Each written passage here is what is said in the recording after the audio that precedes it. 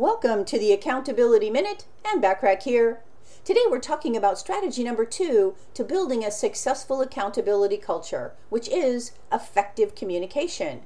Along with defining expectations, you also need to communicate to the employees the type of culture you want to implement in your business. You can't blame the employees for not being accountable if you haven't informed them properly.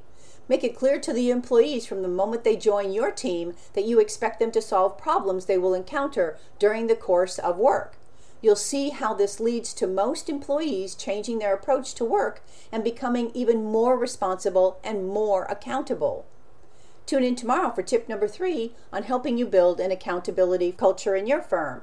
In the meantime, download my complimentary support team performance assessment that can be customized for each team member to help you with accountability and greatly enhance your communication as well.